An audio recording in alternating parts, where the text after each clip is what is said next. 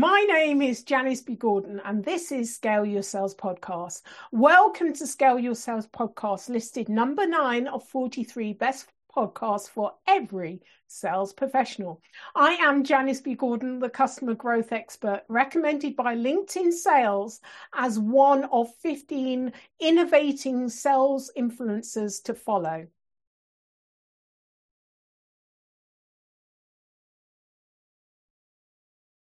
In today's episode of Scale Your Sales Podcast, we talk to a really lovely gentleman who is putting more back into his community in terms of creating an interview course to help other people really navigate the process if they've been laid off and they need to get back into work. He's been on the side of recruitment, so he actually knows what people are looking for and wanted to support more people. He's involved in sales enablement and such a cool guy. Loved his answers, everything he said. Honestly, I feel so relaxed and confident. You're going to love this interview and learn so much from him. My next guest is an experienced revenue leader and holistic career coach with diverse experiences in politics, academia, and tech sales. His career brings powerful insights, whether running for state senate at the age of 24, wow, to generating more than 10 million in revenue. He recently launched Story Selling, the interview course. So welcome to Scale Your Sales Podcast, Blake Hudson. Hi there, Janice. Good morning, and thank you for having me. Oh, it's been an absolute pleasure. I've been following for a long time online, so it's been great, finally getting you on the podcast, which is fantastic. So tell me, first of all, about why you created the interview course, because it's kind of a little bit of a diversion from being in sales enablement. Why you felt it was so important to do this? Growing up in the community I was someone who started to understand that everybody's going through some kind of struggle, and you can allow that struggle to define your environment, define your circumstances, or you can choose to be a resource, a positive light in those difficult circumstances. And so born out of that experience was this kind of idea of help where you've hurt. If I've experienced a certain pain point, then I might be able to assist those who might be a step or two behind me. Expertise is relative. So regarding what you might be teaching or coaching or sharing, if you can find someone who might be a step or two behind and you've struggled that way, you can reach back and help. And so having been someone who was laid off and gone through that experience, I understood the pain and the isolation and the confusion that can come with, interview prep and interview performance. But also as someone who's been a hiring manager, who's been in hundreds, if not 1,000 interview settings in his career, I understand too what they're looking for, what skills need to be showcased during an interview. So those two things together combined for a really cool project that I probably spent over a year, really planning and kind of percolating, and I'm really grateful that it was created. So I think it's wonderful that you're doing that, because not everyone has the first of all, it's the physical, geographical opportunities, but then also it's in terms of the kind of mindset opportunities. I mean, I was told I was not intelligent enough to do A-levels, to move on and advance, and they blocked my way. I'm actually more qualified than that person ever would be. That kind of created a bit of a determination. But for a lot of people, it holds you back, so that you don't go forward because someone judges you that way. So, when you're in an environment where things are, you're not naturally exposed to that, you often need someone to give you a helping hand to actually say you can do it, and this is the way to do it. May not be something that you've been told in your environment, but there is an access point, and I'm providing that for you. So I think it's great that you're doing that for other people. But also the other point I wanted to make, it's really important that you're visible, that I'm visible, that, women, diversity, that we are visible, because there's an untold influence that you can have just by being you and being visible, not doing anything any different, just showing Right. people that it's possible. Right. So I really commend you and love what you're doing, Blake.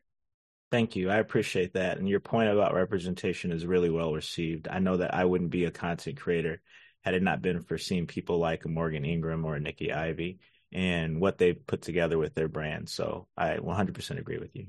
Yeah, yeah, yeah. Okay, so in terms of, the what you do, one of the aspects of what you do is in terms of emails and helping people to understand the pain points, but also writing that into the email so that they're not all solutions focused. How do you go about doing this? Well, I think that good emails are a combination of three things: personalization, relevance, and novelty. And when you have any of those three living independent of the other two, that's where emails start to get wonky. People will spend a lot of time trying to personalize an email only to put, "Hey, I saw you went to the University of Michigan." It's like, yes, that is somewhat personalization, but I think true personalization is when you can communicate something that is only meant for them. They can't read it and think this could be applied to 40,000 other people, but just that individual person. Relevance is going to be being able to tie that personal information to the relevance of your solution. And that's where a lot of sales reps miss up. They forget to add in the connection between who you're talking to and the actual value prop and the solution you provide. And then the last thing is novelty. So how can you show up in a unique way? A common way that I think is becoming more common practice is video prospecting, or hitting someone up in like a LinkedIn direct message using their video app. But those three things together combine for a really robust email. And I think if you have elements of those three, you'll be able to set the stage to present your product or present your solution and speak to the pain point in context.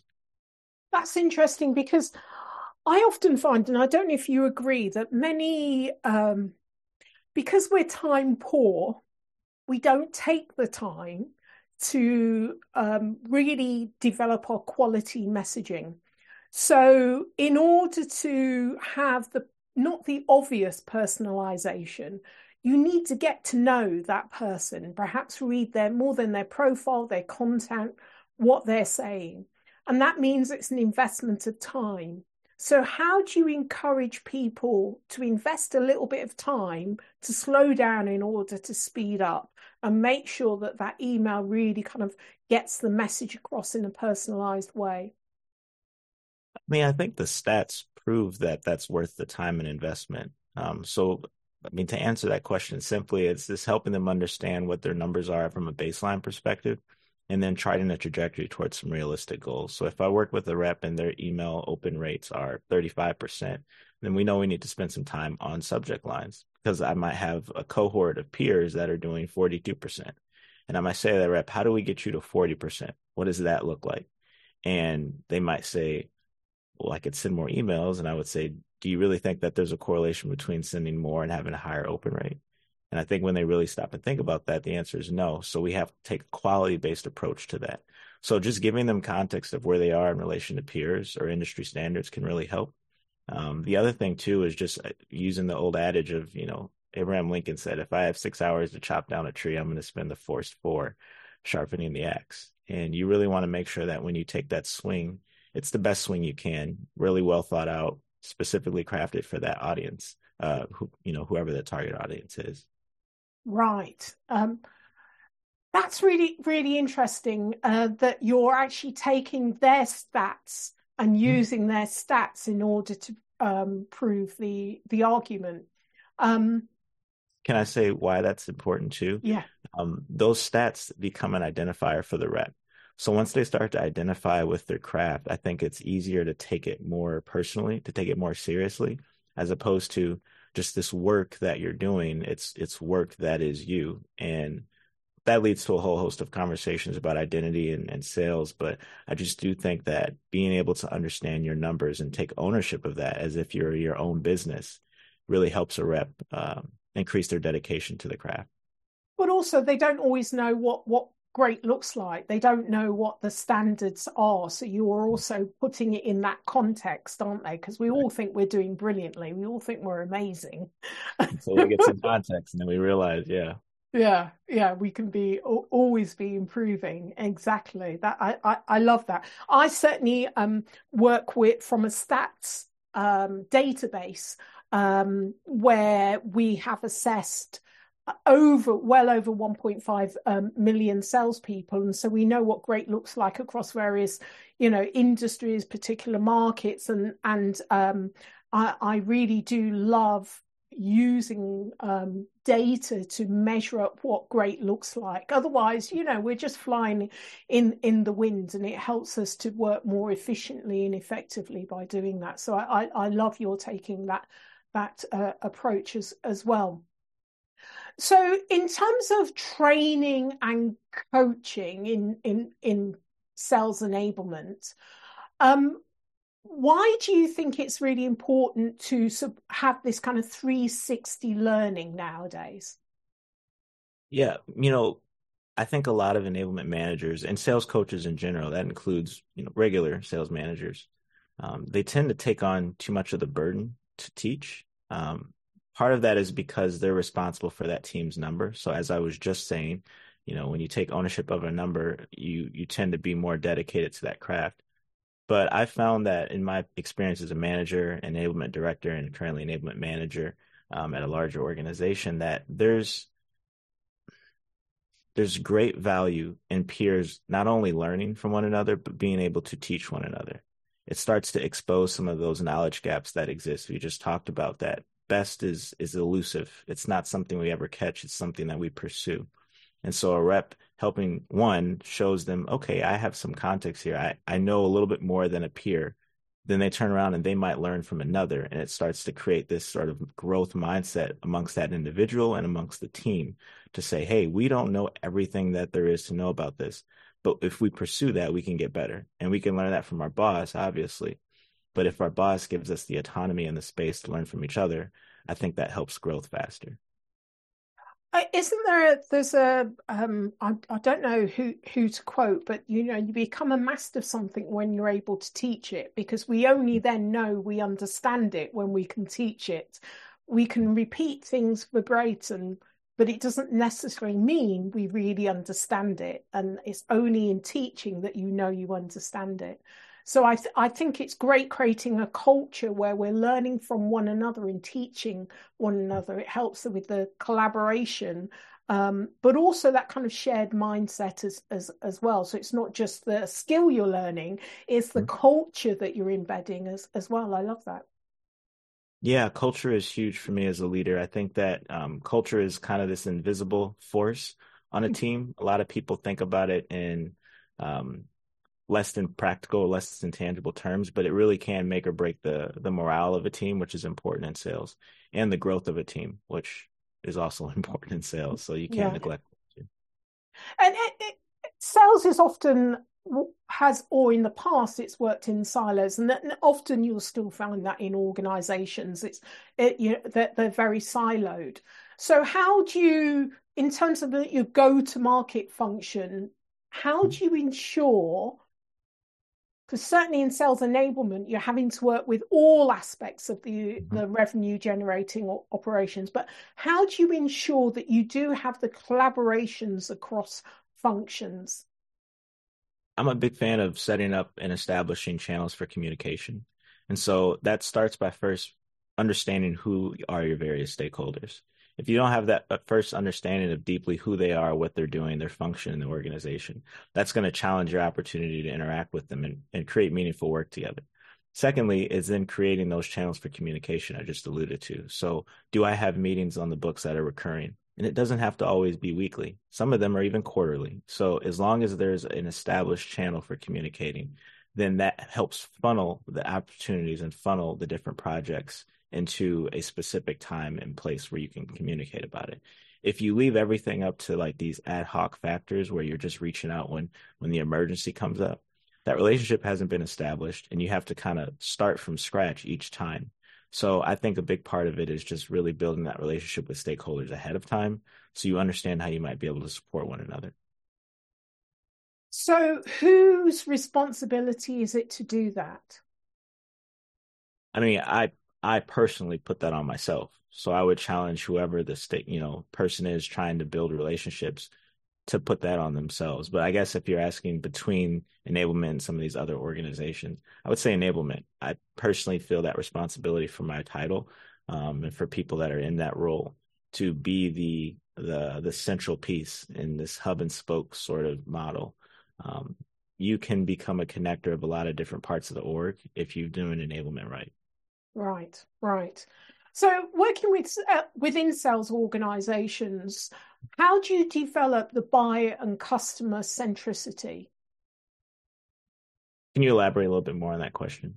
Yeah, so I think there's a relationship between being customer centric, Mhm. buyer centric, and revenue growth.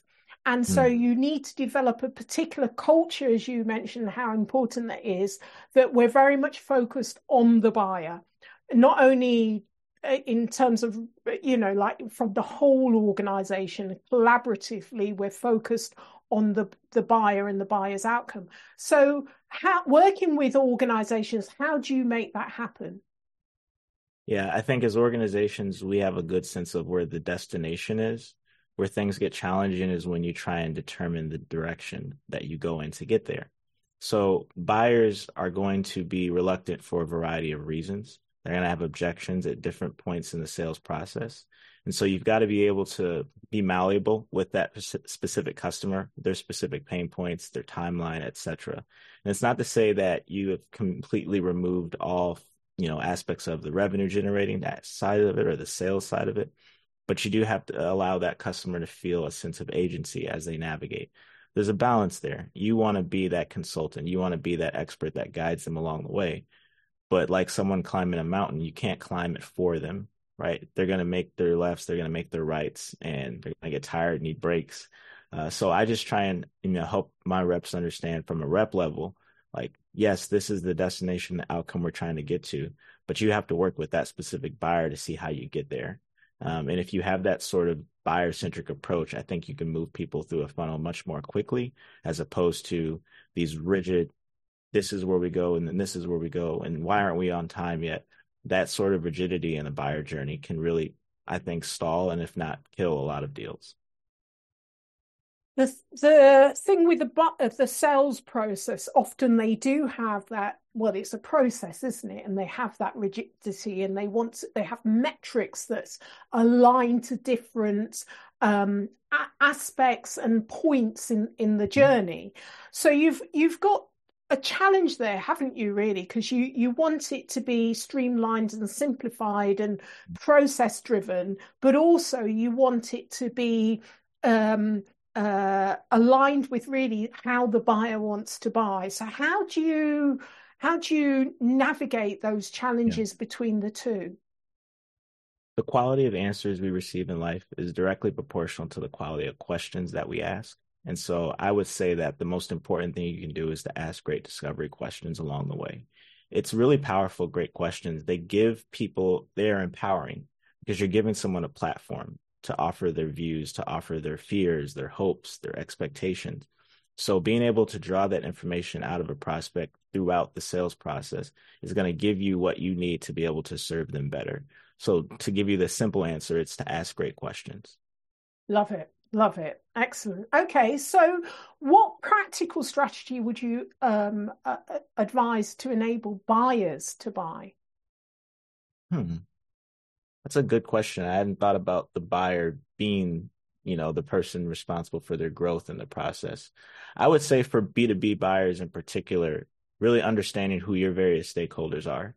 I know when I was in a buyer position, one of the early frustrations I had was understanding who all needed to be pulled into a decision-making process. I thought it would be as simple as just having my manager talk to them and, we come up with a number.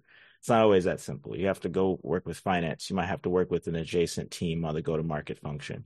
So really understanding who your various stakeholders are. The second thing is timeline. As frustrating as timelines can be for sellers, I think they can be equally frustrating for buyers. So understanding when you need what is really important. You can set proper expectations and really have a pleasant buyer experience if you've done that well with your seller. At least that way they understand, hey, this is not a Q1 initiative. This is something that's going to take place in Q2 at the earliest. Now you've established those boundaries and the seller can work with you at a pace that works for you, as opposed to if you leave something like that ambiguous, they're going to be pushing you in a way that might not help the sales process. And you might miss out on an opportunity just because you didn't set those proper expectations. I think it's really interesting what you say, Blake. I remember on a previous podcast, my guest said that today, 30% of the process is actually on sales methodology. But Mm-hmm. actually 70% or more of the process is on deal management. And that's Mm-hmm. really, what you've just said in terms of asking the questions, quality questions, and really understanding the process the buyer has to go through, who are the stakeholders, and making sure you communicate and have everyone aligned. So it's not that you're doing the job for the buyer, but often depending on the type of product, maybe the first time that buyer's been through that process. Right. So you're having to work with them to navigate and make sure all the right people in place. We often lose deals because we haven't engaged with a particular stakeholder that may be influencing the deal or have something else in mind. It's always more complicated than we think. Mm-hmm. So would you agree with that? That it's really about managing the deal now than kind of selling the methodology?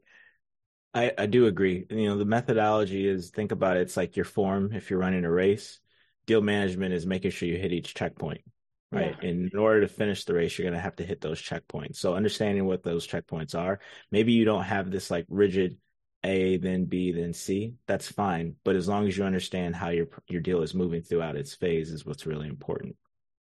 Fabulous, fabulous. Now you mentioned video messaging before and the importance of that in terms of scaling sales. So can you talk more about that?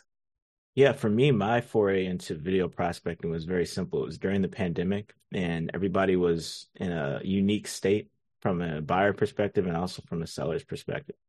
And I felt like in order for me to cut through the noise, I had to show them my humanity. And my mantra personally was, if they're going to say no, they're going to have to say no to the real me. And it was interesting by showing up on camera, being a human, being a real face to my pitch, it was really well received. Just from the novelty of it, people had not seen, a video message in their LinkedIn, inbox before. So that was something that was really helpful from the novelty perspective, but also just from ability to present, pains and solutions and have that space. Sometimes it doesn't quite come across the same way in text or even over a cold call. Sometimes you have to have that like eye to eye connection and for it to really hit home. So I think those two factors, novelty and the relevance of video prospecting, really helped. I think it's interesting, Blake, that it's still a novelty, isn't it? All these It years is. later, many people are not using it or forget. Even I forget that it's there, and I will, text, whereas I could easily have just quickly on my mobile, and it is on mobile still, It is a you know, mobile app. Yeah. yeah, mobile app, send a video. So yeah, thank you for that. All right, well, who is your hero or shero, Blake? Well, was it 3 days ago? My mom had her birthday, and next month is going to be International Women's Month. So I would have to say my mom.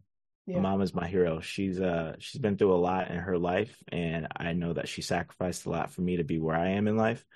Um, so for me, she's modeled resiliency. She's modeled confidence, humility, and those are all things that, traits I'd like to pursue in my life as well. But she's been a great example for me and a great encouragement throughout the entirety of my life. Excellent. That's wonderful. Thank you very much for that. And to your mum as well. Yeah, she's the best. Love you, mom. So, how can listeners get hold of you, Blake? Very simple to find. You can go find me on LinkedIn, Blake Hudson. And from there, there's a whole host of things. I post content. I've got the link to my course on the page if you're looking for interview prep. Um, but yeah, I try to be not too hard to find. I try and create enough content where people can see, oh, you're the Blake guy, you're the confidence guy in sales. So that's where. And I must say that you're a very cool guy, Blake. This Oh, is thank you. I've been following you, but I haven't actually spoken to you before. But yeah, you make me feel very relaxed. That's encouraging to hear. I'm starting to notice more and more like we all have our own unique vibe. We carry this different type of energy within us, and what's really devastating is when people think that theirs isn't enough; they have to be like someone else. Mm. I don't try. I just naturally kind of keep it in low gear, first, second gear, and you've got some folks that are like super high energy all the time. That and it's also 6 a.m. here. It's Pacific time, so Yeah. still, just getting started with the day. Yeah, well, it's great. It's really cool. Thank you so much for being a guest on Scale Your Sales podcast. It's really interesting hearing about your interview course and what you're doing in sales enablement. So thank you very much for being a guest on Scale Your Sales podcast, Blake. You're welcome. It was a pleasure. Thank you for having me. Thank you for listening to this week's episode of Scale Your Sales podcast. If you like this discussion, feel free to listen to other episodes or watch the captioned show on YouTube and subscribe to future episodes. I would really appreciate it if you would leave a positive review on iTunes. Thank you.